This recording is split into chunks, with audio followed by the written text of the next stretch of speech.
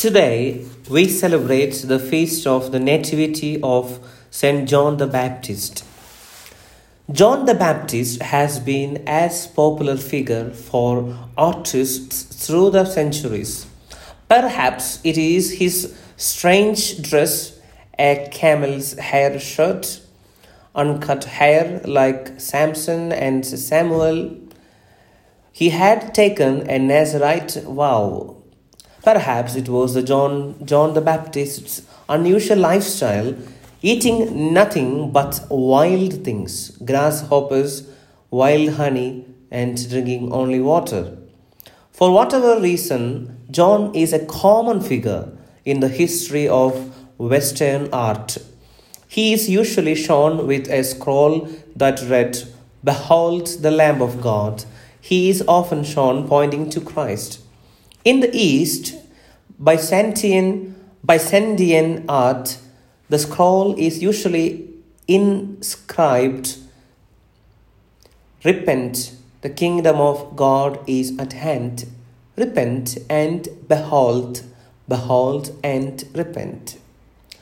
John is the bridge between the two testaments. He is the last of the Old Testament prophets. After 14 generations, precisely speaking, 420 years, the spirit of prophecy was active again in John the Baptist. He dressed like an Old Testament prophet and preached a prophetic message of repentance for the forgiveness of sins. But John is more important even than being the greatest of the prophets. He is mentioned more than 100 times in the New Testament, more than any figure other than Jesus himself, Peter, and Paul. Each of the gospel writers begins his message with John the Baptist. Why? Besides being the last of the prophets, John ushers in the age of salvation. John the Baptist is called the day star, the herald, the voice of the one crying in the wilderness, who would make straight the path to prepare the way of the Lord. John the Baptist is a sign of the fulfillment of God's law, the end of the old covenant, and dawning of the age of salvation. He is the herald of the new covenant. I was speaking a while ago with a woman who was severely crippled by cerebral palsy. In our visit, she said to me, "Father, why do we hear so much about duty and loyalty in the Christian religion? Why don't we hear more about the joy of being a Christian?" In spite of her disability, she knew the joy of following the Lord. So now, joy is a part of our gospel message. The joy we have because of God's grace and mercy in sending us Jesus Christ.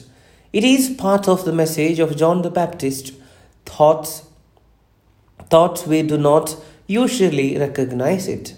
His birth is a cause of great joy for two believing saints, Elizabeth and Zechariah. They were childless, and in advancing years, the story of John's birth is a miracle. Zechariah was a priest chosen to offer a special sacrifice of incense in the temple.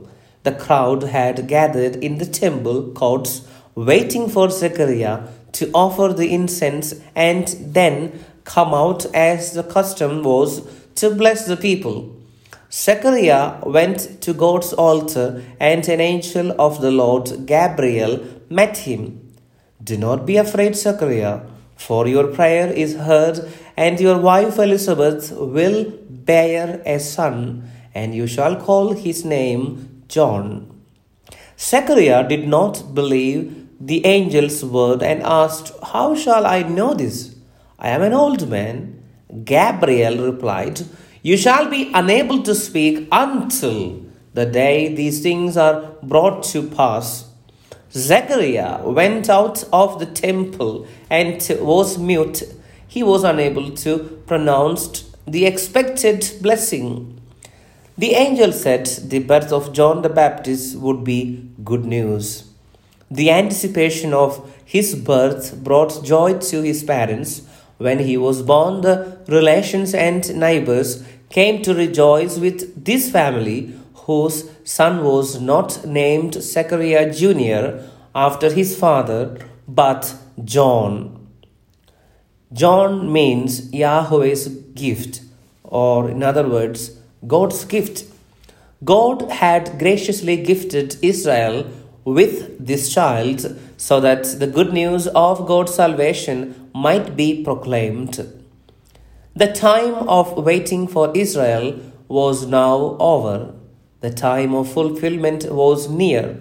The Messiah and Savior would soon be born. God was now fulfilling the promises made over long centuries. Promises made through the prophets to the forebears, back even to Abraham, as our text says. God was faithful even when the people were not. God's promises are sure, no matter how long it takes.